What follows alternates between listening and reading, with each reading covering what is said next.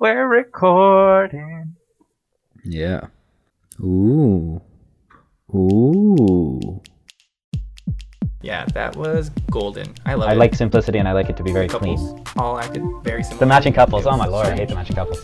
Yeah, I'm like, yeah, I think I'm attracted to normal looking women. Right, but that's not accurate. You have weird taste. Those are all things that most of us could really improve on. It's gonna vary wildly if anyone listens at all.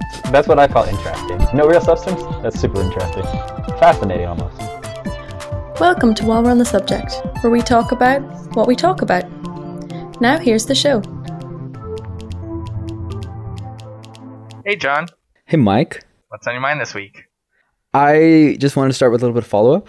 Oh, yes. So I was thinking about our conversation, I don't know, several episodes ago. Mm-hmm. It was this discussion that we had about learning and how learning works and how your memory Right. works. The fact that you have to go to sleep to kind of set your memories into long-term memory. So anything you learn during the day, you go to sleep, you allow it to kind of set because that's what your mind does. It consolidates Right. as you sleep. That's the whole purpose or one of the purposes of sleep. And then you can learn more the next day. You think that would work for naps? Oh, it absolutely does. Yeah. Fascinating. This is one of the reasons why I think if you study really hard, if you're trying to quote unquote cram, like the way to do it is to study for 2 or 3 hours, take a nap, study for 2 or 3 hours, take another nap, because you will be mentally exhausted after 2 or 3 hours of intense studying, and napping will allow you to consolidate that. And if you nap for about an hour, hour and a half, you will get almost all of the benefits in terms of your memory that you would from a full night's sleep. Now, obviously, that doesn't give you all of the benefits of being rested. Like, there's a lot more to sleep than just memory consolidation, but Right. just from a strictly kind of memory perspective, that will do most of what you need it to do.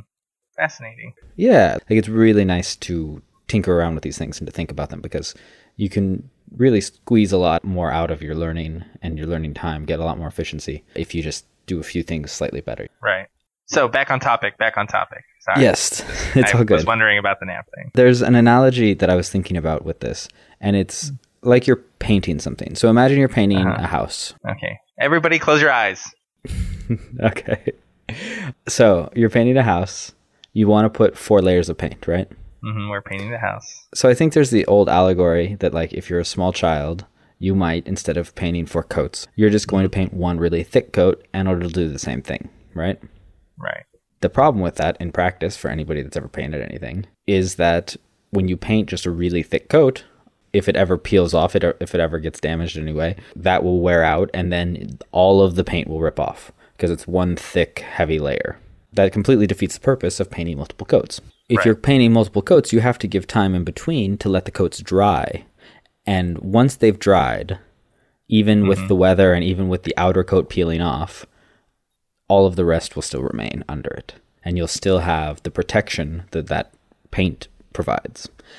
And this is similar to memory in that once you've allowed your memories to kind of coalesce into long-term memory, Right. you will forget aspects of it. You will forget things that you just recently learned, but But it's already reinforced. it's already reinforced and it's already kind of embedded in a deeper way, in a more solid way, and you're much less likely to forget things because aspects of it have already been embedded. And so if you're learning about something like French history, learning a little bit today and a little yes. bit tomorrow and a little bit the next day, like that will allow you to remember it and remember the things you learned on earlier days much better, even if you forget the stuff you learned more recently. That's just an analogy that's been petering around in my head for the last, I don't know, while now. Just had to get it out there. I did, because I think it illustrates it really nicely. Because I think it's a bit hard when you're thinking about the brain and the mind and memory and learning. Like all of those are very abstract kind of things. Right. Yeah. No, I gotcha. That makes sense. And I think it's a useful analogy Thank you. for people who trying to figure out how to better retain information. So, be mindful of that. I also did have something I wanted to complain about. I had a little bit of a peeve this week. Okay. So I'm always one to complain about something, but more and more I've been annoyed of late by people who just take up the whole path when they're walking. Irish people in Ireland No, specifically. people everywhere. I've been running into it here because I live here, but I've run into this all over Asia. I run into this all the time in the States. Just trying to cover up his secret hatred for Ireland. That's Clearly. all he's doing right now. Clearly, that's the only possible solution. Yeah, so he means all people, but specifically he's talking about Irish people that do this. Okay, John. I think it's become more noticeable to me here because a lot of their sidewalks and paths and things are a little bit narrower. And so if you're walking 2 people wide, like 2 people abreast, and you take up the whole path, you drive the other person into the street, essentially, going the opposite direction. Another criticism of Irish architecture right here at play. Well, like, this is not a problem in Los Angeles because there's never anybody else on the street. No one else is ever walking, and the sidewalks are fairly wide, so there's no issue. It's like, oh, empty sidewalks and nice wide sidewalks. Perfect. But there's, obviously other problems that cause people to never walk in Los Angeles. Right. But it's this constant annoyance for me, especially now where spring has come. It's getting a bit warmer. We're having a lot more sunny days. A lot more people are out and about. And you will be walking. And even if you're on a nice wide path in a park or something, you'll have 4 people coming at you. And they'll be spread all the way across. All 4 people in like a straight line, just trying to prevent you from walking past them. And I just don't understand what the mindset is where you're like, no, we get to take up all this space. And you know what really the core of this, my complaint is? And this is something that I first really ran into all the time when I moved to Korea. Okay. Because Koreans, I mean, like the rest of the world at this point, but them more than any other group I've ever seen, are just tuned into their phone all the time. And there, I would see so often people come to the top of an escalator. They would get off the escalator and stop to look at their phone. And everyone else behind them has to get off the escalator. And they're blocking the escalator. And it's just this total lack of spatial awareness around you and where you are and getting out of people's way and not just blocking everyone. That just genuinely seems like an inconsiderate thing to do. They know where they are. They were on the escalator 2 seconds ago. They're not morons. I'm telling you, people are oblivious. They don't even think about it. Their phone vibrated, so they looked at their phone. And that was as far as it went. It's not any better if they keep walking as they look at their phone either, because I run into people here all the time who are like walking slowly as they look at their phone, and you're watching them walk towards you. You're trying to avoid them, and they just kind of half walk into you. They don't notice you until you're like a foot away because they're looking down. That sort of thing is no better. When I see someone doing that and they're walking in my direction, I just walk a little faster towards them because I really like to startle people. They'll see you right as you're like 6 inches from them, and they'll look up and they'll be like, maybe if you weren't looking at your phone and walking, this would never happen. People on their phones as they're walking and moving around, especially when they're driving, like it's a real problem. But I think this just lack of spatial awareness around you as you're walking and as you're moving, it bothers me a lot. Like, because I run into this where, like earlier today, I was walking into town and there was this woman walking on the sidewalk, and it's wide enough probably for 2 people. And she was walking right in the middle. And it's like, if you walk right in the middle, I can't go around you. Why would you do this? I don't think she's intentionally trying to annoy me and block everybody from getting around her. But she's just not even thinking about anybody else. And like, I see this all the time when people stop, like they're in a mall or something, and they just stop in the middle of the path. Just move over next to the wall. Just get out of the way. But it doesn't even occur to them that they might be in the way or that they should do something different. You know, I have a similar issue where I'm out somewhere and I'm walking on like a sidewalk or what have you. Sure. And people are walking in your direction. Yeah. And there's 4 of them across the way and they're blocking the whole thing. And they see you walking. Oh, no, that's what I'm talking about. And they don't. I thought you were walking. I thought you meant like as you walk. No, opposite direction. Them. No. Like the girl that I was trying to pass was walking the same direction as me. The core of the complaint is you're walking one direction. People are coming at you and they take up the entire path. They just spread and take up the entire path. And they see you and they drive you off of the path rather than moving slightly behind each other or breaking into 2 rows. Yeah. It's astounding. Like I was walking in the park a few weeks ago, and after the fact, I thought, you know what I should have done? I should have just like put out an elbow and knocked him over. But they essentially drove me into like some bushes off the side of the path in the park because they wanted to walk 4 wide. It is beyond my comprehension why you would do this. This to me just seems like a general lack of consideration for your fellow human man. Yeah. is what it feels like. I really don't think they're aware that that's what they're doing. Come on, they see you. They know what the option is. Walk through them or walk into the bush. Yeah. That's just not being considerate. I agree. But I mean, I don't think we should ever underestimate how little people think about things. Like, people are impressively oblivious a lot of the time. I mean, they can be, but that's just like a simple courtesy. Yeah. And, you know, maybe it's that there are 4 of them and each of them thinks, oh, one of the other people will do it. And then just nobody does it. I mean, at that point, you should just take action. Be an example. This became an acute issue for me for the first time when I was in Asia, as I mentioned. Partially because in Asia, and this was worst in China, people just don't have personal space. They don't really care about personal space. They're fine like running into people and touching people and like having contact with other people. Like there's no issue with that. So while here, if you get close to people, generally they'll kind of keep at least, 9 inches away from you. Yeah. Like they're not gonna get close to you. Right. They're walking 4 wide and they'll just walk right into you. I think genuinely they just have no idea about the people around them or where they operate in the space. And they don't think about it, and it's not what's on their mind. And I don't know. Bothers me. Really, like, this should be the sort of thing that is just basic. But I think this whole thing, it doesn't happen enough in enough situations that people observe it and, like, adopt basic etiquette. And some people are fine with it. Like, there are plenty of people that are fine with it. But so many people, a shocking number of people to me, take up the whole path. I never will understand it. That's funny. It reminds me of the story. You were in it. Okay.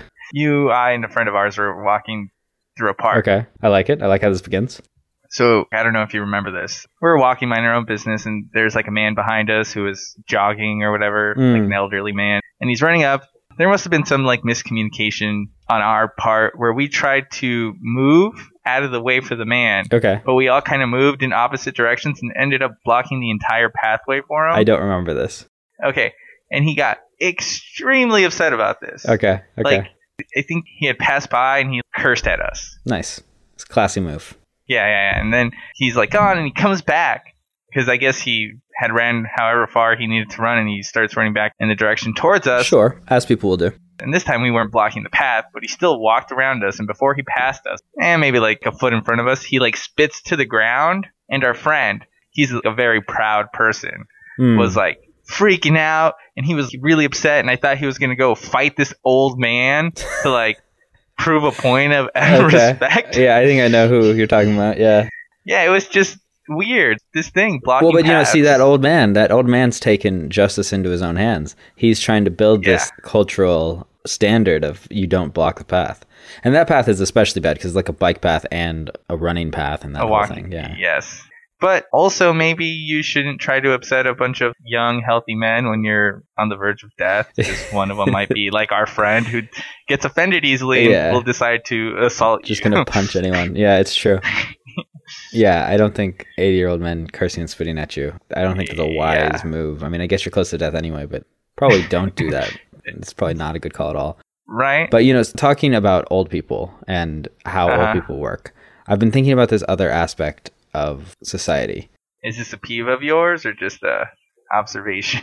Just an observation. Okay. So, old people. So, obviously, I lived in Asia for quite a while, as I've talked about. There, they have substantial reverence for the elderly. Okay. And the US and the West generally, Europe and all of that, I think used to have that. Like, that used to be a thing. Respect your elders, reverence for your grandparents and things like that. Like, I think that used to be a very deep-seated part of our culture, but it has gradually waned. And I mean, I think perhaps it's waned because our individualism allows us to go separate ways much more than the collectivist cultures of Asia, but it's an interesting facet of society that every society that I've ever heard of really revered the elderly of their society. Right. Recently, I've been reading a lot of history and doing some research for a project I'm working on about early agricultural civilizations. And one of the things that I thought about was the fact that if you're looking several thousand years ago, when a lot of these traditional cultural mores probably began, or even if you're looking at 500 years ago. I'm sure we could even look like 150 years ago. Yeah, sure. You can look much more recently, but people's life expectancy was much lower. So the oldest people in a society could easily have been 40, maybe in their 50s. Right. You know, it makes a lot of sense if the oldest people in your society are 40 or in their 40s. And it makes a lot of sense to revere them. They would know the most. They would be big, strong, capable.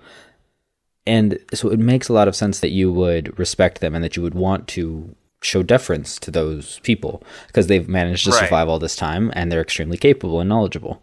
The 16-year-olds who are like crazy and irrational and all of that, like that, they're not at that level. But carrying that to modern society, the oldest people in our society are not big, strong, robust, sharp-minded people. Right. I think that this is why respect for the elderly has degraded in the US and across the Western world, because when you meet people who are 90, you meet people that are in their 80s, and you're like, you have dementia, or you can't really walk. Right. Or someone has to wipe you. Yes. I mean, that even more. Those sorts of things, it's going to be really hard to revere and show deference to that person. Right. Because they're basically just an old baby. Exactly. Like, if you have to make decisions for someone, you cannot be deferential to them by kind of definition. Right. The fact that our life expectancies have risen so much, and yet our condition at the end of life has degraded by comparison to how it used to be. Back when people died at 50, most people died of diseases, and they weren't degrading slowly. Nobody had dementia back when they were dying at 50, right? Like, that's not a thing. Because even if you go as recently as World War II, life expectancy was around 65. Right. And most people dying in their early 60s are not going to be really physically incontinent in the way that the elderly are now. Right. Because I'm not necessarily sure that not revering the elderly is a bad thing, but I think many people have this kind of sense that that's not a great thing, that we've kind of diminished somewhat because we don't have this respect. Everybody wants new things. Everybody wants to be young and fit and strong, and like this reverence for the elderly has dwindled. But I think that really is probably the core cause of this whole phenomenon. Right. I would be inclined to agree with that.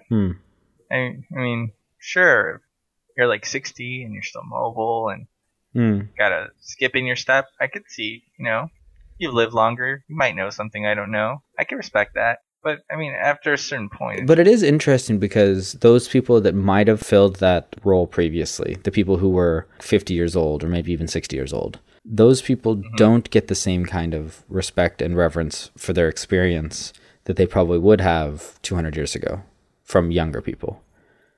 Younger people, I think, because we've lost respect for the elderly, like the really old people, we've kind of lost respect for all old people. You know what I mean? Anyone who's older than us.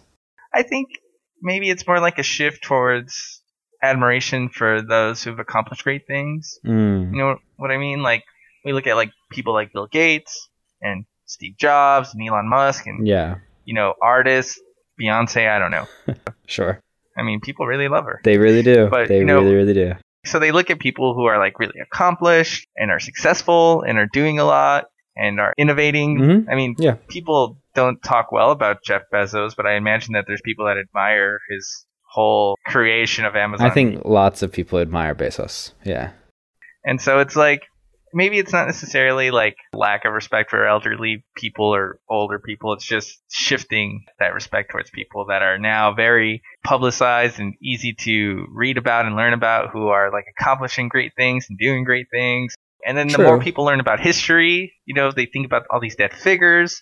They find out that they were accomplishing things when they were like 15 and 17 and 25 and 30. And it's like, I'm sure there are a lot of old people that have done a lot of great things late in their life.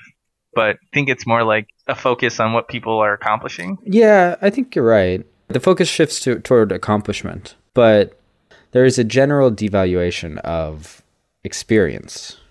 I mean, experience only goes so far. I know, and that seems to be the widespread perception, that experience only goes so far and that it's limited and it's not actually that valuable. But I think about people like my parents and their perspectives on like what's going on in politics today. And all of the chaos that is surrounding American politics. They have lived through so many more presidents. They've lived through so much more history. They have substantially more perspective. Like, if you look at people who are 19 right now, this is the first presidency that they've lived through as adult people. This is probably the first one, or maybe the end of Obama's time in office, like that they have experienced. So they have no real concept of what is normal. They have no real concept of how things have always been. Like that experience really grounds people, having lived through history. Like I watched that movie on the Washington Post earlier this year or last year. It was fascinating to me because I know that wasn't about Watergate, like Watergate came in at the end, but that whole saga was really big for everybody that lived through it. Everybody knew about it. But for us who didn't live through it, it's nothing. Like it was not a thing that we ever learned about. We don't know any of the details. Like some people will know details about Watergate, but not about the stuff that preceded it. Like everybody that has this negative perception of Nixon from the time in office and all of his scheming, like we maybe have heard remnants of it, but we don't really have an understanding of it. That experience, that living through it, that really is a powerful thing. And I think we really have devalued it completely. There is something lost there. I suppose that's true. But I mean, what value would that provide us? That experience, that knowing, that being there? It gives you improved decision making, I think. I mean, obviously that's an example that for your average person isn't going to be very actionable. But if you see something like the financial crisis, and you are old enough that you lived through the Depression. I mean, obviously you'd have to be pretty old to live through the Depression, but that whole experience of everything from then till now will really inform how you think about this whole thing. The possibility of the downsides. Like everyone that was talking about, oh, we shouldn't bail anybody out, oh, it creates moral hazard and all of that. None of those people lived through any kind of major recession that lasted years and years and years. None of them dealt with that. So they kind of have a maybe intellectual knowledge of it. Maybe they have a theoretical knowledge of how it went. But it's that visceral experiential knowledge that I think is really powerful. Like somebody who's suffered, somebody who's been in prison, somebody who's been in like a labor camp in a totalitarian regime. That experience is valuably informative in their decision making. Like that's one of the reasons why I think right now you see democratic norms being torn down throughout the US, throughout Europe. You see a lot of people moving against globalization and all of that. And it's because so much of the population don't have the experience to understand what things were before and how they've changed. Okay. Even our perception, like your and my perception of how the world is, I don't think we necessarily have a good understanding of how different it was even before 1990. We were both children of the 90s. We grew up in the 90s. That was after the fall of the Berlin Wall. That was after the fall of the Soviet Union. Before that, nobody could go from Eastern Europe to Western Europe. China was closed off. Most of Central Asia was closed off. Now I can't travel to North Korea. But back then, you couldn't travel to tons of places. You couldn't really be a communist in the US without suffering major persecution. People who grew up after that, they don't have a conception of how real and how scary that was. And it's because of that lack of experiential knowledge. That's fair. But even then, I think that only really serves you if you experienced it. It's you can't really... I mean, you could talk about your own personal experiences, but you can never like share that with someone. And maybe understanding that they have experiences will give their opinion greater weight. But outside of that... I disagree with that, because if you know someone who has experienced something, and they talk you through that experience and the emotions attached to it, and how visceral it was, like you can feel empathy to them in a way that is very different from if you read a book about it or if you watch a documentary that talks about the history of what have you. If you have somebody who was a victim of rape describe to you the process, describe to you how they felt, describe to you all of their suffering and emotional devastation after the fact, that's a very different experience than somebody explaining to you what rape is. That's fair. Yeah, no, that's fair. You got me there. This is the whole reason why that reverence for the elderly and reverence for experience, why it's such a loss that we've lost it completely, is because talking to older people and getting that experience and hearing, like my grandmother grew up during the Depression, and hearing some of her descriptions, like her family moved out to California from Oklahoma during the Dust Bowl. Like they were completely devastated, and having her actually like talk you through it gives you a very different understanding of it. But people of our generation generally are not going to be talking to elderly people. They're generally not going to be getting that empathetic, experiential transfer of knowledge. Like that intergenerational transfer of knowledge and experience is really powerful, and we've kind of devalued it and stamped it out of society. I see what you're saying. I'm sure there's ways we could find that information. I mean, you're right. People probably don't talk to elderly people as much. But just your thing? That sounds like an interesting project to take elderly people and interview them about certain experiences they've had. Share them with people. Yeah, that's true. Everything's done online. I'm sure there's ways to take that experience and show the value of it. You know, the people that are best with doing things online, those 85-year-olds sitting in the home down the street. Well, obviously you'd have young people organize it. I'm not saying have old people just go on YouTube and record themselves talking about their experiences. That's why I said very specifically have someone interview them. Yeah. Maybe someone who didn't experience it. Sure. Who has questions, yeah. John. No, you're right. That is a good call. Yeah. This connects to another, and I wasn't going to talk about this, but it connects to another kind of societal problem that I see within our society that living in Asia really brought to the forefront of my mind. Like a lot of people, I think, look at the dependency of the elderly in a lot of Asian countries, including South Korea, on their children in old age as a real societal problem, because there's a major issue in Korea that people don't have very many children. Like if there are fewer children than there are parents, then essentially one child has to support two parents. Or if the child gets married, then those two children have to support four parents. And it becomes very difficult to do that sort of thing. And so I see that as a problem. But in the West, we have a different problem, and that is that different age groups really have been separated out. And I'm not sure, I feel like we may have discussed this before, but it starts with school, where every grade level is divided out completely by age.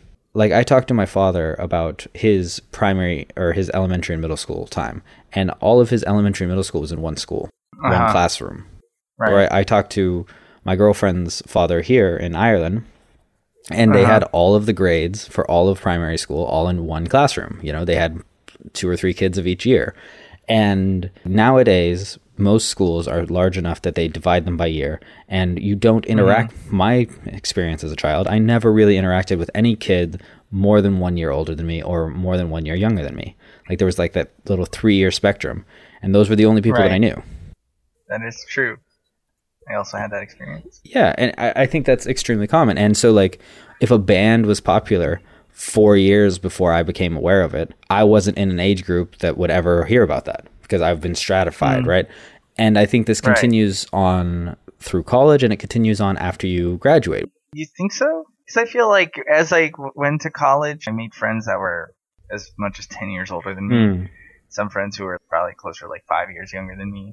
I do know what you mean, though, because there are these things that they talk about that I just can't connect with. You're right. Some people do branch out and make friendships with people of different age groups, but I don't think it's very common.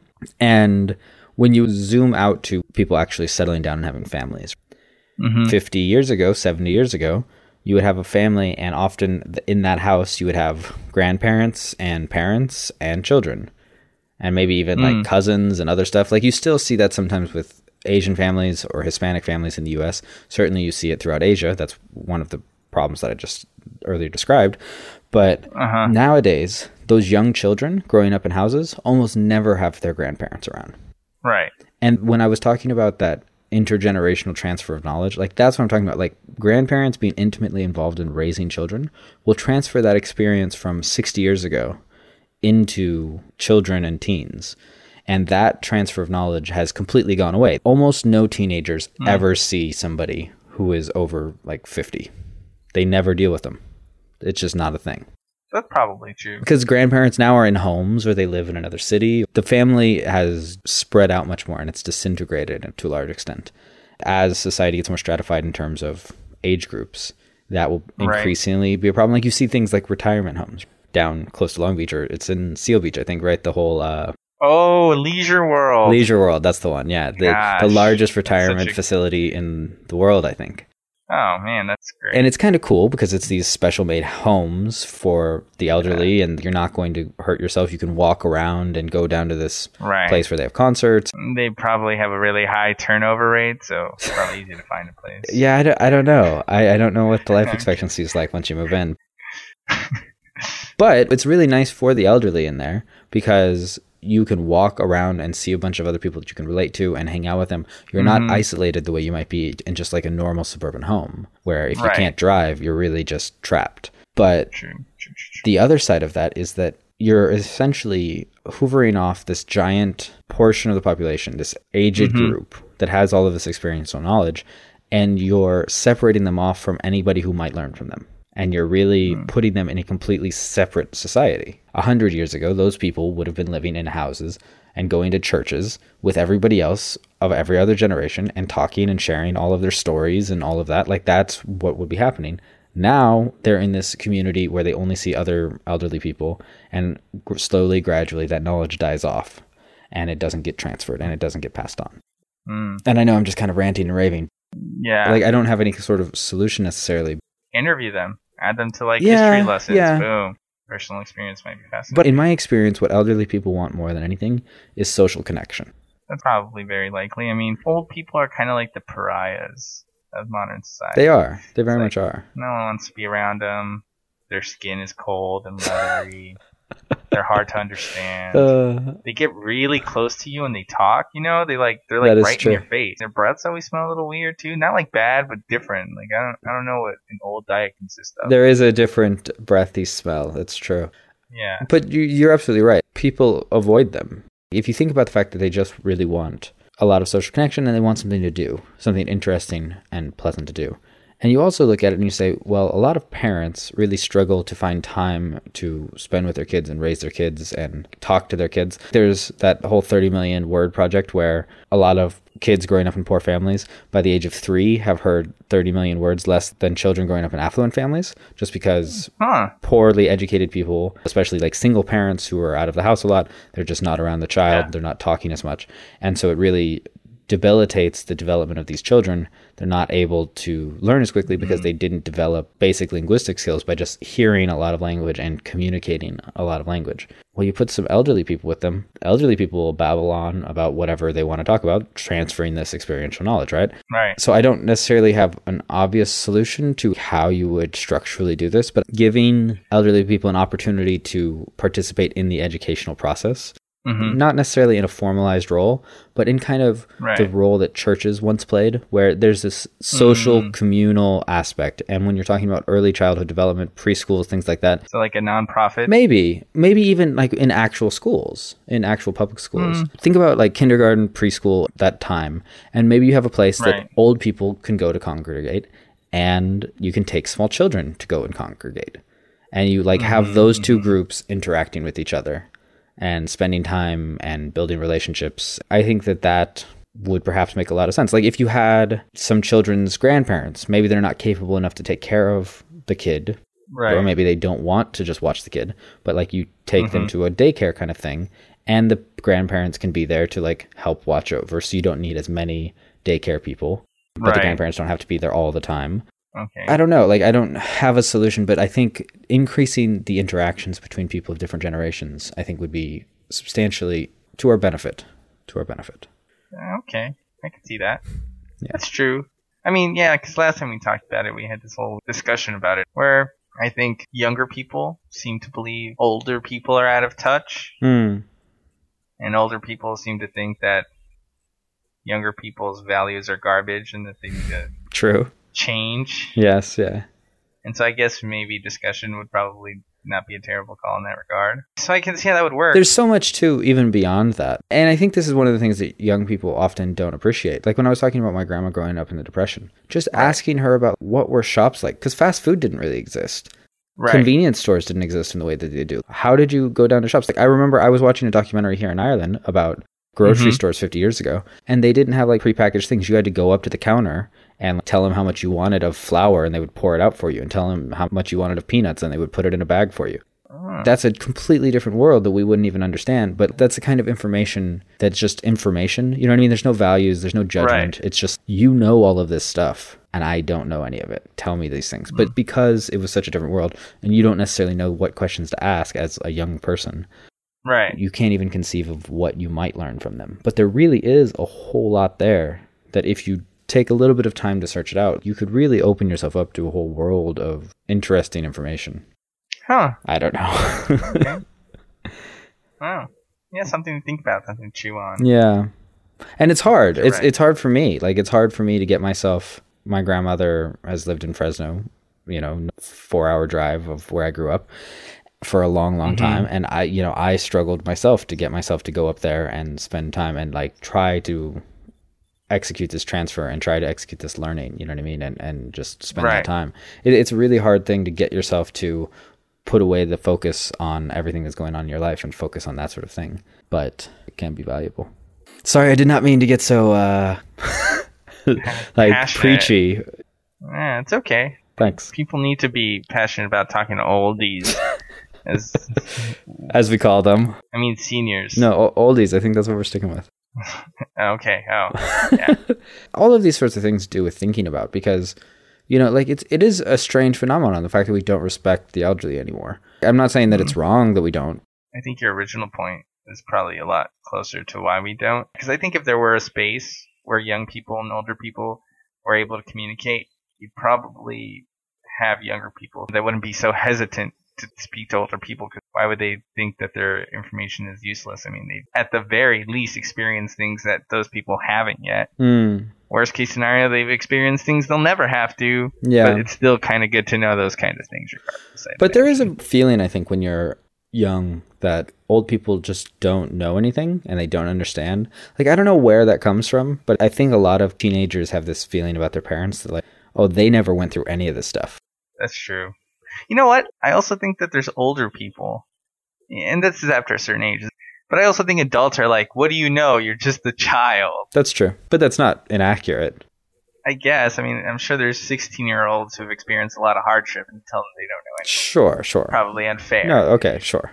And obviously, I don't mean to say every 16-year-old has ever experienced hardships. I'm sure there's some who've lived grand and beautiful lives, but, people still have experiences. It's weird to devalue anyone despite their lack of experience. I don't disagree with that. I think it's kind of on both sides. But you are right. Teenagers are definitely like that. I think this ties in a little bit with our lack of respect for history and our lack of interest in history. Understanding the context of how we got to where we are today, I obviously think, I know you do too, is a really valuable thing. Understanding why the world exists as it exists. That is what history does, right? It allows you to understand why the world is the way it is. I don't think people really appreciate that as much as they might. Especially younger people. The younger you are, the less you are likely to appreciate history. That fact means that what my parents knew about stuff in the 70s, that doesn't matter. The 70s don't matter. The stuff that happened in the 70s doesn't matter. That doesn't affect anything today. You guys didn't even have the internet. What are you talking about? Right. But, like... Even the fact that they didn't have the internet, I've found myself in so many conversations with older people trying to figure out, wait, how did this work before the internet? Because it doesn't seem like it's possible to me to do these things without the internet. I don't understand how it worked. And that's true. It's funny because I think we largely grew up in a time where, despite technology emerging, we didn't have the same technology even as kids now. No, not even close. The mobile revolution has been huge for children. Despite how convenient things were for us growing up, going to school and going to college, I think they're at least 10 times more convenient now, if not more. Yeah. That's true. I would imagine that people would be curious about that, right? How was life before smartphones? One would think, but I don't think there are many people that actually are. At least there aren't that many people that are curious enough to actually pursue a conversation about it. I mean, I think this just goes to remind all of us that there's just a lot that we don't know and a lot that we could know and that would be valuable to explore if we took the opportunity. Very true, very true. And those sorts of conversations that you could have with your parents could allow you to avoid conversations about politics where you guys can yell at each other about your hatred of Trump or your hatred of Hillary. So there you go. Yeah. Just talk about the pre-internet financial system or pre-internet letters. Yeah, anything really. And Literally that'll just anything. give you hours and hours of non-political conversation. There you go.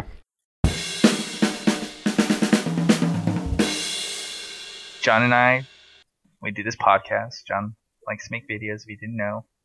I do. We were actually having this discussion right before the podcast. This is the way I interpreted it anyways. What's the most important part of doing something? And the way John split it up, because, I get long-winded and he's much more concise than I am. I don't think anybody that's listened to our show would describe me as concise. Right. But go ahead. Yeah, continue. Yeah. I'll take it. Jeez, you make one joke and he's not in it. So in making something, what's the most important thing? The idea, the execution, or the process? Yeah. So, John, for you, when you're doing this, what to you is, so far in your experience anyways, the most important of those concepts? Yeah, the different components of creation. See, he's thought about this way more than I have. I mean, it's something that I dwell on a lot. What are the core components of creating something? And which of them matters the most? It's true that the ideas involved in the creation, the execution, actually doing it, or the process. Like if it's a repeated task, if we're making a podcast like this is repeated, we do one every week. So there's a process involved. If you're trying to improve things, obviously you won't want to improve every aspect of it, but should you put more focus on the process, making sure that the process is consistent, evaluating your execution and refining your execution of it and improving your execution, or is the idea and the actual core content the most important thing? And I don't have an answer for that, but I think really they're all important and they all interact in an interesting way. And honestly, here's what I'm going to say. The idea and I guess the topic or the content that you're creating, whether you're talking about a painting or whether you're talking about a video or you're talking about music, the content I don't think really matters, or it doesn't matter nearly as much as the execution and the process. I think those are really much more important. You know what? I'm going to agree with you.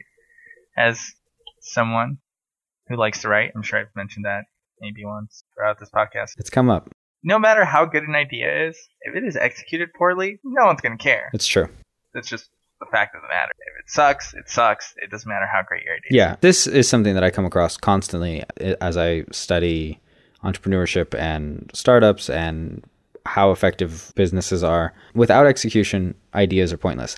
Everyone has ideas. I remember I was watching a lecture at one point, and the lecturer rightly pointed out the fact that everybody in the classroom probably had ideas, and they were probably all good ideas. They were probably good ideas for businesses. And none of those businesses were going to happen because none of us put in the effort and none of us executed. And that's the key. The execution is necessary. Yeah. If you have great execution, like if you write a great song, it can be about nothing. You see incredibly popular songs about nothing. It's because they were well executed. Very true. It's hard to deny. So obviously we can agree that the most important part is execution, I guess. Right? Yeah. If it's done well, people will like it. But I mean, that execution is all in the process, right? That would make the execution good if you have a good process. Well, see, what the process I think does is when you're thinking about the process, you're thinking about consistency. Okay, so I think sports is always a way to simplify these things. Okay, everybody close your eyes. If you're thinking about executing, let's talk about basketball. You have to shoot a 3-point shot. The actual execution is to shoot the shot. Right, well, to make it. Sure, but you can execute poorly and then you don't make it. But the action is the execution, I guess, is what I'm saying. Okay, I see what you're getting. Or if you draw up a play is probably a better concept. That's a good one. I like that one. Yeah. So you draw up a play, you're supposed to keep your eyes have closed. A screen, and then somebody goes around this screen and shoots a jumper. The idea, sure, is of some importance. The execution is really important, but the process is that next layer, that meta layer, to where this guy practiced this jump shot from this spot on the floor.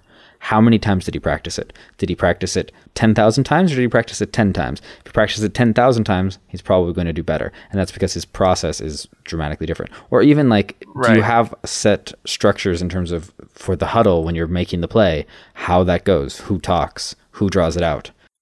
who fills certain roles. And this is where I think the process is harder to understand. And it's difficult because it's so much easier to gauge the execution, right? To judge the execution. But you're right. The process really does, over the long run, determine how good your execution on anything is. It's funny. I see this with, and it's not necessarily the process. I know we were talking earlier about looking at the completed work and picking apart what you did to see where you could be better, where you could be worse. And it's evaluating your execution.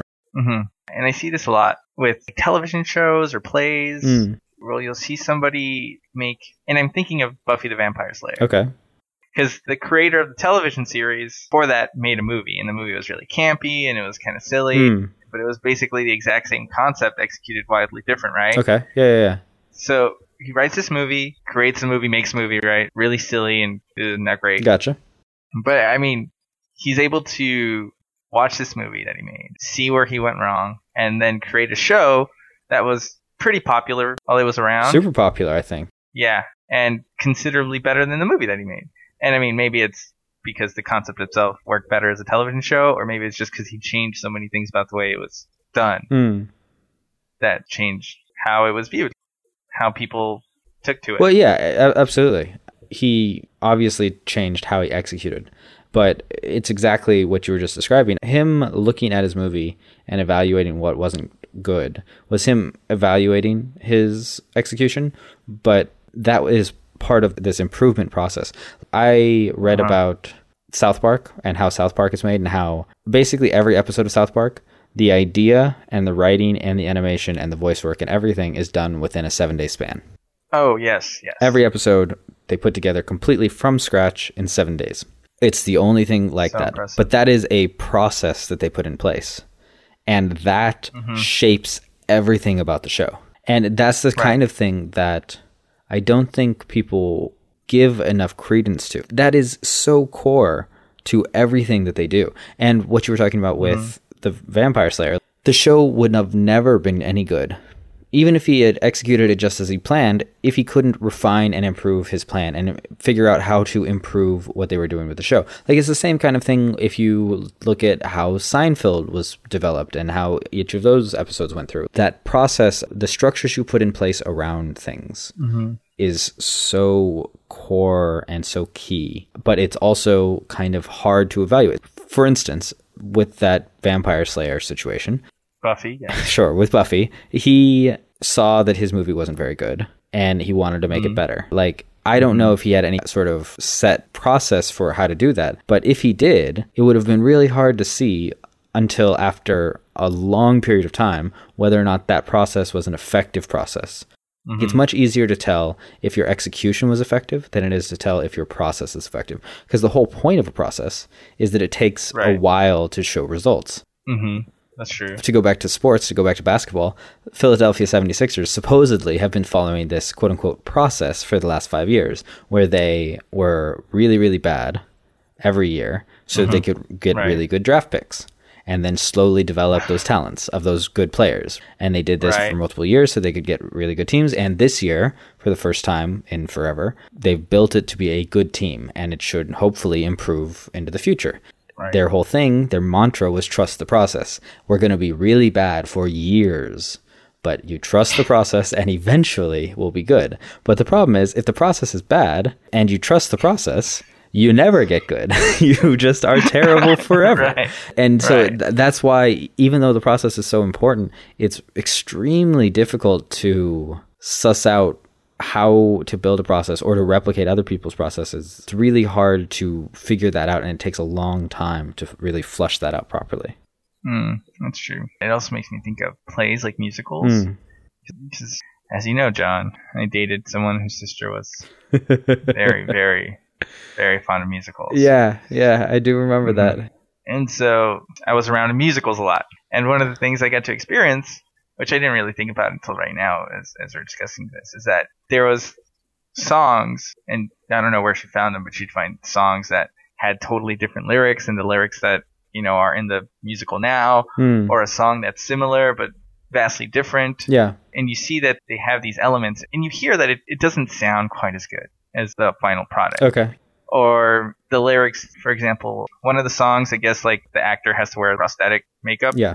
And so the lyrics just didn't work because it made it hard for that person to pronounce words. Sure. I'm assuming you're talking about Phantom of the Opera? Yes. Okay. That is a fair assumption to make. And so throughout the process, they're learning what isn't working and what does work. Right, and then, they're taking songs and they're changing songs to better fit the theme of the musical. And it's kind of cool to listen to these unreleased songs or original versions or whatever they're called and sort of see what they probably wanted it to be originally or the concept they had for it. Yeah. And sort of during the process, change it up and sort of see the improvements and hear the improvements. Yeah. If you want to produce something good, this is what you have to look at, because you have to see, how do you make this thing? Because it's very easy to look at the final product of Phantom of the Opera or any other creative thing that's ever been produced and say, well, this is good, this could be better, this is good, this could be better. That is easy to do. But how would you get it to be better? That is the question. And that is the thing that's so difficult. And with so many things, especially huge projects like Phantom of the Opera or like a movie that you maybe put years and years into, it's really hard to refine that process because you don't have enough iterations to be able to do it. Or even think about it from a company standpoint. Think about it from a car company or a technology company. Think about it like with the iPhone. They've now made 9-10 versions of the iPhone. Right. They've had 10 chances to refine their process of improving this iPhone. That's not very many chances. If you compare that to something like Google and Gmail, they've changed and tweaked, and especially Google's search engine, they've changed and tweaked the search engine hundreds of thousands of times since it came out, because they can do that every day, all the time, testing new things constantly. And that allows them to refine their process of, if we do things this way, it improves things. It allows them to optimize it much more rapidly. When you have this slower cycle, like you have with huge projects like musicals, it becomes very difficult to judge, is the process effective or could it really be improved in another way? This is one of the reasons, I know this is a bit of a side thing, but this is one of the reasons why wars are such random occurrences. The victors of wars are so hard to predict. It's because these are huge events that are one-time things. They really, really matter, but they happen so infrequently. And each of them is so different that it's really hard to define a process to be consistently successful. That's extremely difficult because they don't happen enough. They just don't happen enough to do that successfully. I really like that you're using that as an example. Okay. We should just take that and talk about that. Like look at a war and be like, how did the idea execution process help them win or cause them to lose? Yeah. And there are great examples of this. For instance, during the Napoleonic Wars, Napoleon went to conquer Portugal, right? He convinced the King of Spain, who's, I think his niece or his sister, I think his sister was the Queen of Portugal, but like he convinced the King of Spain to still go to war with Portugal. And their whole thing was they were going to split Portugal. Spain would get half, France would get half, right? And Napoleon was smart enough that he knew, I can march my troops through Spain because now I'm this quasi-ally of Spain. I can take Portugal, and then I can just use my troops that are now in Spain to take Spain. And so he had these brilliant ideas, and he tried to execute, but he couldn't execute it effectively because it was just much more difficult to hold down Spain than he thought it would be. They resisted him much stronger than he thought they would. But like there would have been no way to predict that. There would have been no way to prepare for that. There would have been no way to have a different process, because that sort of thing where you ally with someone to divide another country before betraying your ally, that sort of thing doesn't happen enough, even within war. Like that's a very uncommon kind of war. There's no way to have any sort of consistent process to make that a successful endeavor. Like it's just, it's beyond possible. True. But to take this back to the original question, and this is what I want to pose to you. After we've talked about all of this and we've talked about the importance and the different aspects of all of these parts of the creative process. Yes. Because process is so difficult to evaluate, and because ideas fail so miserably without good execution and good process, what should you really be focused on if you're trying to make creative things? Can I cop out? Can I give you a cop out answer? Okay, yeah, sure. It all depends. Nice one. Very nicely done. It all depends on a thing with another thing. Cop out. No, but seriously, I think it really depends on what it is that you're trying to do. All right. Like with the show, the process is very important. You need the process to have the success. Yeah, sure, because you need that consistency. Right. With other things, like for us, we spend a lot of time listening to the episodes to see where we could be improving, what we can change, what we should keep.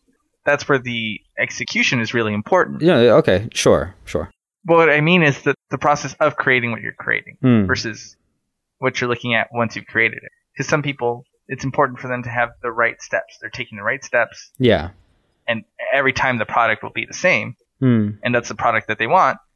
And we kind of mess around a little bit with the process by looking at the end product. Yeah, but I guess what I'm really asking is, if you're doing something and you want to make it better, should you focus on trying to optimize the process of making it better, or should you focus on actually optimizing the product that you're producing? Right? Like, so should you work on and focus on what you make or how you make it? For me, it'd be how you make it. Okay. I think. Okay. Ultimately, I think that's where I would fall to, because how you make it is ultimately going to dictate what you make. Yeah, it's true. And I mean, it probably depends on which you have more of a deficit with to begin with. Because obviously a lot of people that start a certain creative effort have no process at all to begin with. Or if you start a company, you have no process to begin with. You have to build your process over time. That's true. So if you're starting out, you have ideas about what you want to create. Maybe you know how to do it, so you executed it, but you don't have any structures in place. And so that's obviously where you need to focus on building, because you don't have any structures. Like if you're at the point where you don't even know how to make what you want to make to begin with, like if you're trying to make an animated video and you don't know how to animate, like I didn't a few months ago. Yes. Don't even worry about the process. Like you need to just figure out how to do it to begin with, how to make the actual thing. Yeah. The process will show itself as you learn to make the things that you don't know how to do. Right. Like yeah, that'll develop over time. Yeah. So you're absolutely right, like with your wonderful cop-out. This does depend somewhat on where you are today. But the reason why I've been thinking about this so much of late is because with the videos that I'm trying to make, I know there's a lot of ground to be made up. Like I can improve them dramatically, which I should be able to improve them dramatically because I'm not that good at them yet. It's early days. But I'm essentially faced with a choice. Like, do I try to standardize the sequence of events and how much time I put into the sequence of events in making a video? Or do I try to just focus on being more fluid with that sort of thing, less rigid, and focus just on the qualities that I want to try to get out of a video at the end, and focus on trying to improve the actual execution of the video? So like if you're thinking about, for instance, writing a script, all of these videos have scripts. Right. And so just thinking about it in terms of, do I just want to focus on how good is the final product of the script and how do I improve that final product? Or do I really want to focus on like, okay, I write one day, I edit the next day, I write the next day, I edit the next. Do I want to focus on how much time I spend on each of those and like how that's set up and tinkering with that? Or do I just want to ignore that, do whatever feels natural, and just focus on what the results need to be? And I don't know. I'm feeling that around because like I immediately ran into problems with this for my first two videos, because the second video, I didn't start writing at all until the first video was out. And so obviously that's going to create delays with the second one. Right. And so here's my personal issue with this whole thing. Okay. Writing is not the easiest thing in the world. No, it's not. As I think most people have come to understand if they've ever written anything. It takes a lot of energy and it takes a lot of focus. If, let's say, you have a video and you want to write a script for it, maybe you need to spend 10 hours writing in total. Writing and editing, you need to spend 10 hours. Just like with the learning that we've talked about, you can't do that all in one day. That's not going to be possible. No, that'd be a serious pain in the butt. I mean, it wouldn't be good. It would be terrible. Like you would greatly diminish your product by doing that. So, sorry, I need to explain this more clearly. Like, let's look at an entire video and say it takes 20 hours to make a video. And you need to spend 10 hours writing, 10 hours animating, and what have you, right? If it takes you 20 hours, you can't do that all in one day. So you have to not only think about like how much time does it take, but like how many days do you need? Because you only have a certain amount of focus, a certain amount of energy on each of the days that you work on it.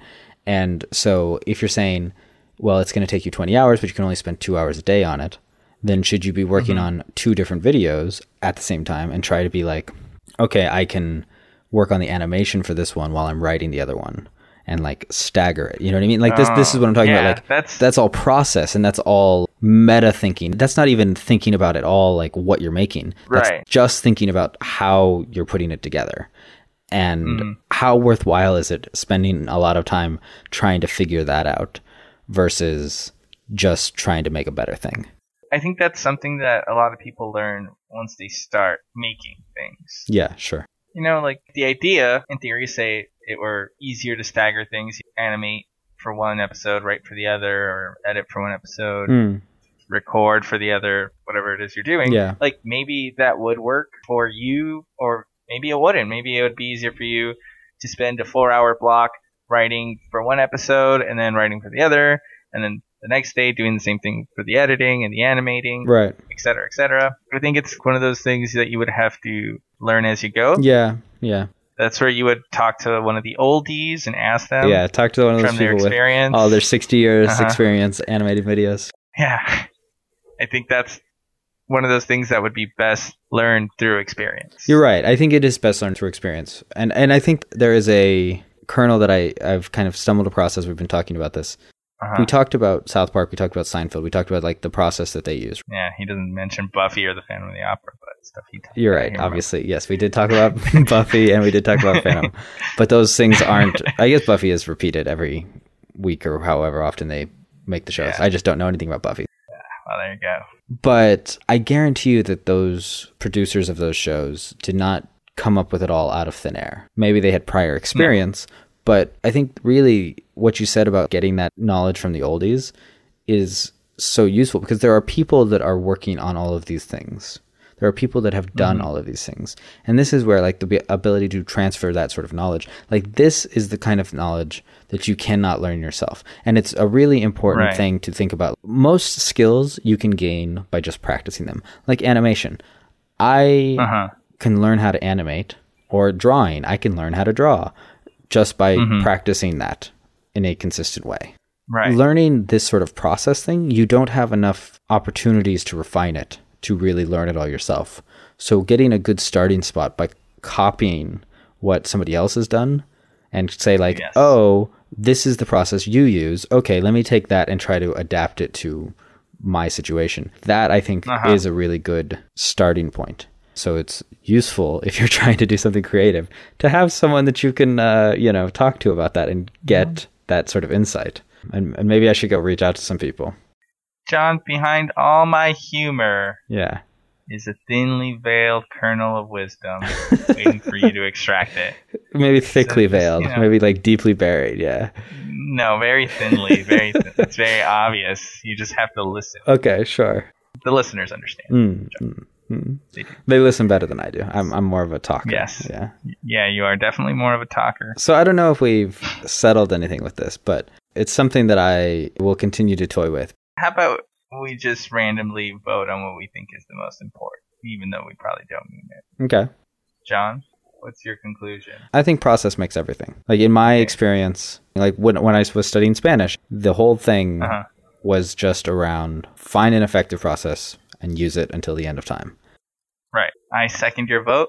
The ayes have it. But let me just say, despite the fact that process is the thing that really matters at the end of the day, it doesn't mean that that's where you should focus your energy, because it doesn't mean that that's an easy thing to improve. That might be the most important thing in the world, but if you can't effectively improve it, then it makes no sense to spend any time focusing on it. And so the fact that we've decided that that's the most important thing doesn't actually solve my problem of figuring out where should I spend my time and energy to focus on improving what I'm doing. Well, I think as long as you find a process, and since this is something you want to do that's repetitive with regards to your videos, we're already doing this weekly. Yes, we got to just look at the end product and see where we're failing and see where in the process we could improve. Yeah, see what part's breaking down, what part's holding it up. Because, I have so much experience with this. That's where I make all my money, creative stuff. Yeah, you're really a guru, I think, is the word people most often use. Yeah, that's true. People come, they pay money to see my seminars.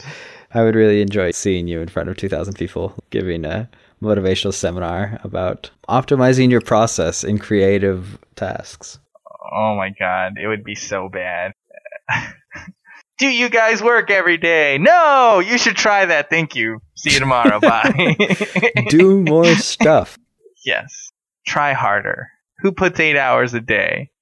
Oh, you shouldn't be paying for my seminar. Give this man a refund. He can leave. Everyone else, put in 8 hours. Have a good night, folks.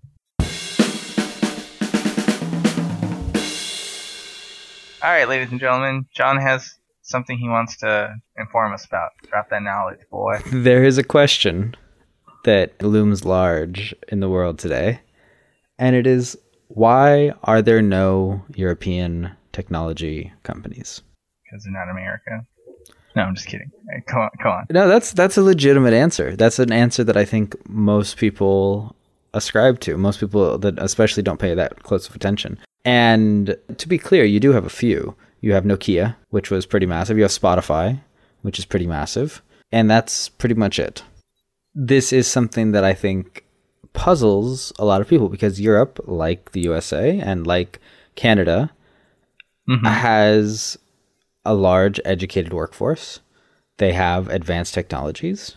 They have a lot of research and development. So why is it that they have so consistently underperformed in terms of technology? Now, your initial answer, they aren't America, is not as silly an answer as one might think. I told you, John. Thinly veiled. With most things, with most industries, they start in a particular place and they grow in that place long before they move anywhere else, and they stay very much clustered. And then eventually they disseminate and spread throughout the world. So you see this in the UK with textile manufacturing hundreds of years ago, and you see this with the chemicals industry in the UK before it spread to Germany and the US and around the world. You see this with electricity and the light bulb and stuff in the US before it spread. You see this sort of thing happen very regularly. But that would be a more satisfying answer if Japan did not exist and if China did not exist. Okay. So back in the 90s and in the 2000s, companies like Nintendo and companies like Sony and companies like Kodak, all of these companies existed.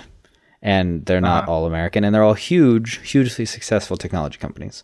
Up until the early 2000s, well, really up until the last 10 years, Japan and the US controlled all technology titans. And the only ones that have really stood out and succeeded all the way up through this entire period are American, right? So you have IBM, you have Microsoft, you have Apple, you have Google. Like, they're all Americans. All of the really top tier titans are not Japanese. They're all American.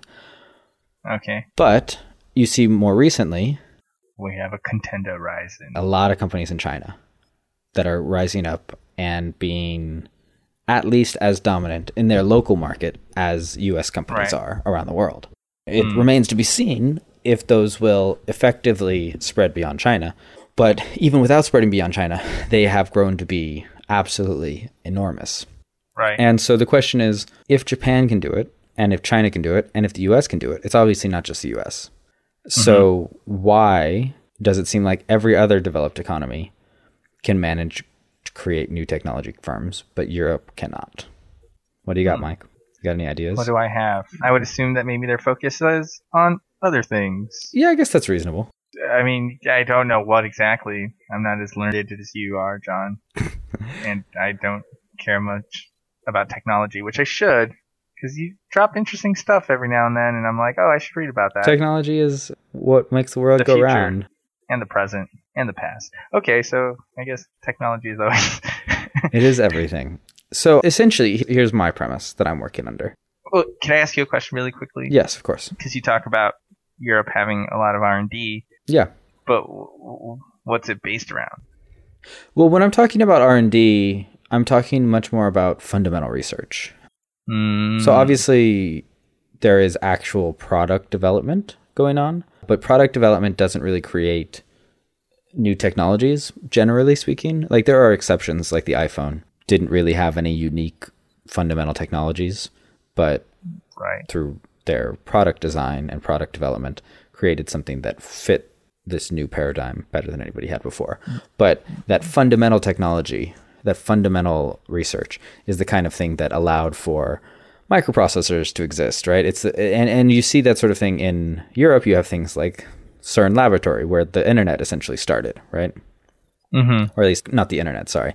The World Wide Web started in this physics laboratory. And you see a lot of research, a lot of university research in terms of physics. There's tons of nuclear research, building nuclear reactors in France and various other places, both fission and fusion. So that's the kind of fundamental research that I'm talking about. And you see even things like the World Wide Web, which started in Europe, and the internet, which France had a kind of precursor to, which could have been as dominant as the internet, or could have emerged in a similar way, but they just didn't catch on in the same way. And my fundamental thinking about this is just that it's impossible, or maybe not impossible, but it's extremely difficult for you to have really large dominant companies in small markets. Okay. So the US, since World War I, really, has been the largest market in the world by a lot. And so when a company starts there and it's successful and it has this new technology, it can grow rapidly and take over the whole market and be hugely profitable and hugely invest in future advances. And you get this kind of spiral effect where you can compound your growth by reinvesting from this huge market. And it's really hard for small markets to compete with this. And you see this over and over again, where back when the UK was the largest market, they pioneered most new technologies. Like you look at the steam engine, you look at the railway, you look at textile manufacturing in the factory and all of that. They were the largest market, they were the wealthiest market, so they pioneered everything. When the US eventually passed them, you started to see, the US starts out all of the technologies in the world. The light bulb, electricity. You see now with hydraulic fracturing for oil. You see stuff with GMOs. You see stuff with the internet and microprocessors and just everything. Software. Right. So before the early 2000s, Japan was the second biggest economy. And this is my thinking about why Japan kind of clung on with so many pretty successful technology companies.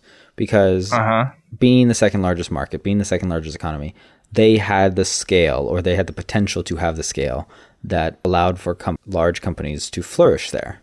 And China, the reason why they're being successful today is because they are the only other market other than the United States that has the size and has the girth to allow for this to work. Okay. Now that makes sense, I think. That I think is a reasonable explanation. There are other explanations, but I think that's a very reasonable one. Yes. But the question is, makes sense. Why is that the case? Why is it so difficult for new, huge companies to flourish in small markets or in small economies? And this is a much stickier question because it's a little bit too complicated and I don't have necessarily a good answer. But there's a lot to do with when you're talking about standards and like standard parts and suppliers and things like that. It's much easier to develop that if you have scale. So it's much harder to do that if you have a tiny country because you can't develop an entire supply chain within the country. There's a whole lot of stuff about it's really hard to expand. And it's interesting because if you look at the European Union and we're talking about, European tech firms, theoretically, they're all the same economy. They're all the same market. Right. They have the single market, as they call it. But that doesn't seem to help at all. And what this comes down to really is that as much as Europe has a single market, they don't have a fully integrated market. They still have obviously different languages. They still have a lot of different regulations, and especially for services and things like that. And it's much harder for a firm in Denmark to expand into Spain than it is for a firm in California to expand into Oregon. Right. Because you essentially don't have to do anything if you're in the same country. Even if you're in the same market and you can move to Spain easily, you got to deal with a different language, you got to deal with different weather, you got to deal with different tastes and different culture, and there's so much more that is so much more complicated. And like think about Google for a second. Okay. Once Google was created and was super effective and the best thing, it immediately dominated America. Everyone in the US pretty much used Google from the start once it was there. Right. Because it was so much better than everybody else. Now imagine that Google, instead of being started in the US, started in Ireland. Okay. And they're the best, and they dominated Ireland from the start. And because they're so good, they also dominated the UK. Bam, there you go. That's 2 countries. But because they were all English speakers, they didn't make a French version or a German version or a Spanish version or an Italian version. So before they could effectively expand to all of these other countries throughout Europe, they had competitors rise up. Mm-hmm. Then they were challenged and they were not successful. Now, this doesn't really work fully because obviously if it started in Ireland, it could have taken over the US market. It could have, expanded everywhere else. Right. So that's a questionable answer. But I think that kind of gets at the key that like there are all of these kind of not invisible, but just hard to quantify barriers to expanding throughout Europe. And it's a tough thing to overcome. And I don't think that Europe will have any new dominant large firms as long as, well, really just because of this. Like this is going to prevent them from ever, even with the European Union, even with full integration of their economies, this will be a continued problem. And you think that barriers like that would have an impact on companies that just create like microchips and things that maybe aren't necessarily something normal consumers would purchase, but that other larger companies would because it makes their products better? Yeah, I do, because what matters, again, is kind of the supply chains, right? And this gets a little bit deeper into economics and it's a little bit more complicated, but like once an industry is mature, it can go across borders pretty easily because you're right, like large suppliers and large purchasers, they don't have any issue trading. But it's much harder for people to operate across borders early on in an industry. And you see stuff like how Texas Instruments, which essentially made the first thing with microchips, started out doing that stuff in Texas when Intel made their first fully integrated microprocessor. Right? The fact that they were in the same country allowed Texas Instruments to do that. If Texas Instruments was located in Portugal, they wouldn't probably have been able to do that. There's a whole lot in terms of information that would have limited them. Obviously, the Portuguese news wouldn't be picking up stuff about Intel as much because it's an English-speaking company in an English-speaking country. So when new technologies arise, all of the related firms that allow for this technology to flourish and grow and accelerate down the path of progress generally are going to form in the same market. And the greater potential for that market to fully meet all of those needs, the greater potential for that to accelerate and be successful. Like what I was talking about with the World Wide Web being started in CERN, none of that really helped anything in Switzerland or France or Germany because they didn't have any of the other, I guess, technological infrastructure. They didn't have any of the other internet expertise to use this little component, the World Wide Web, which was so essential in terms of setting up the internet.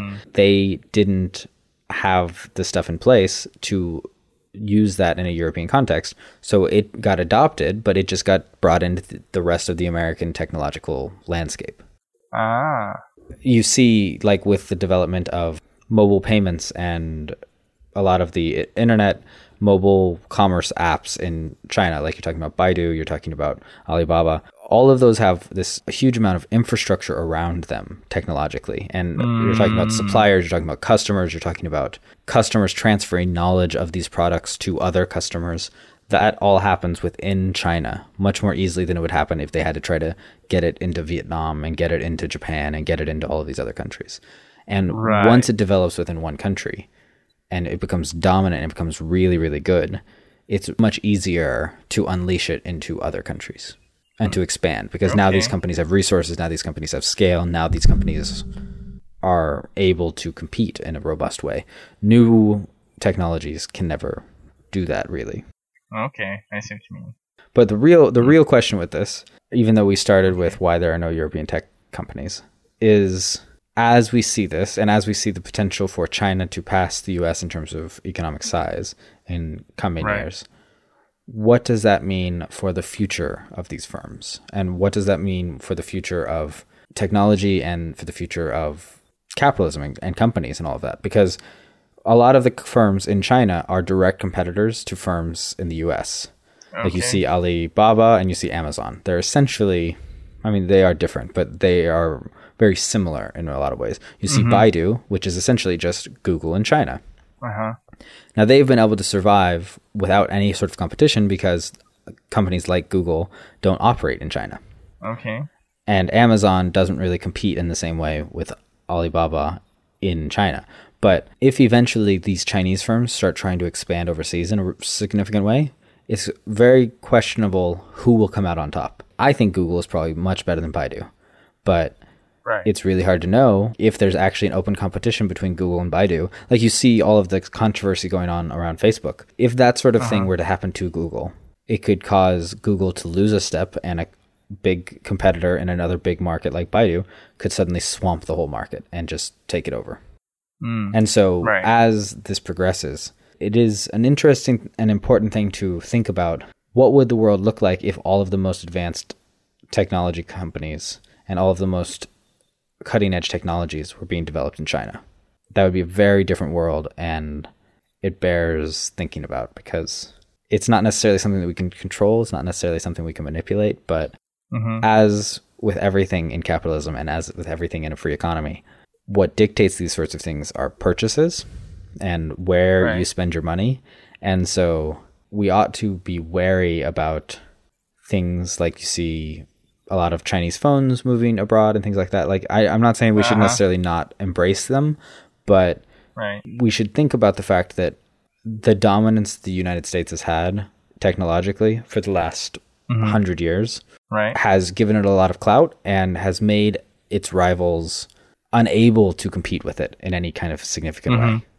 To the extent that that becomes China, anybody that they see as a rival, like the United States, or even like the European Union, will struggle to maintain themselves. And so I don't know where that goes, but the power of our spending is something that I think we all need to remember all the time. And we should use our money kind of judiciously. For the West, not the East, The East is great, just not China. Okay, just not China, everybody. Just not authoritarian governments. Right, but wouldn't it affect the government if they were the successful companies who are trying to reach out to other countries and make money? It's a good question. Wouldn't that have to open up the markets? Wouldn't that have to change everything? Because then you're putting a lot of spotlight on these governments, and this is the whole world looking at them. You're right, and I think keeping their kind of authoritarian state would really prevent a company like Baidu. Imagine Google under an authoritarian government. It would be really hard to trust them then. And so I think that will hobble a lot of these companies' efforts abroad. You're absolutely right. And I'm sure things like the Baidu and the Alibaba, whatever, I'm sure you can find English websites and French and Italian or blah, blah, blah, whatever. But wouldn't it just aren't there already certain companies in place that already have that sort of convenience in those markets that other companies might want to expand into, that they might not be able to do or have the same success because there's already companies that have been established there? It's possible. I don't know how Amazon performs outside the country, right? I don't know. They're pretty US focused, but they are increasingly dominating the UK. They're expanding in India, expanding in a lot of other countries, but they're pretty US centric, yeah. But see, they're already they already have their feelers in there, right? Once they establish themselves, and that's a company that when I think about a company that probably earns its reputation, they could do it anywhere because the CEO is a serious guy. He's serious about working. He hires people that are just serious. That's the company motto, right? Being serious. Work hard. Yeah, just work hard. Yeah, they do work very hard. We're not here to work 40 hours a week, and if you are, please leave the company if you're not here for at least 80. Sure. Yeah, they're pretty hardcore. Right. And and I know they get a lot of crap for it. And I'm sure if I were an Amazon employee, I wouldn't be happy there, but Yeah. No, I'm with you. I completely agree. But just on the China thing and them changing their government, we thought, or I say we, I think a lot of people believed that they would eventually move into democracy in the same way that Korea did, in the same way that Taiwan did. Remember that Taiwan and Korea, in the same way as China, were authoritarian dictatorships all the way up until the 80s and into I think I don't remember exactly when they moved to democracy, but sometime in the 80s or the 90s, right? Mm-hmm. And what happened was they industrialized rapidly. They become much more wealthy.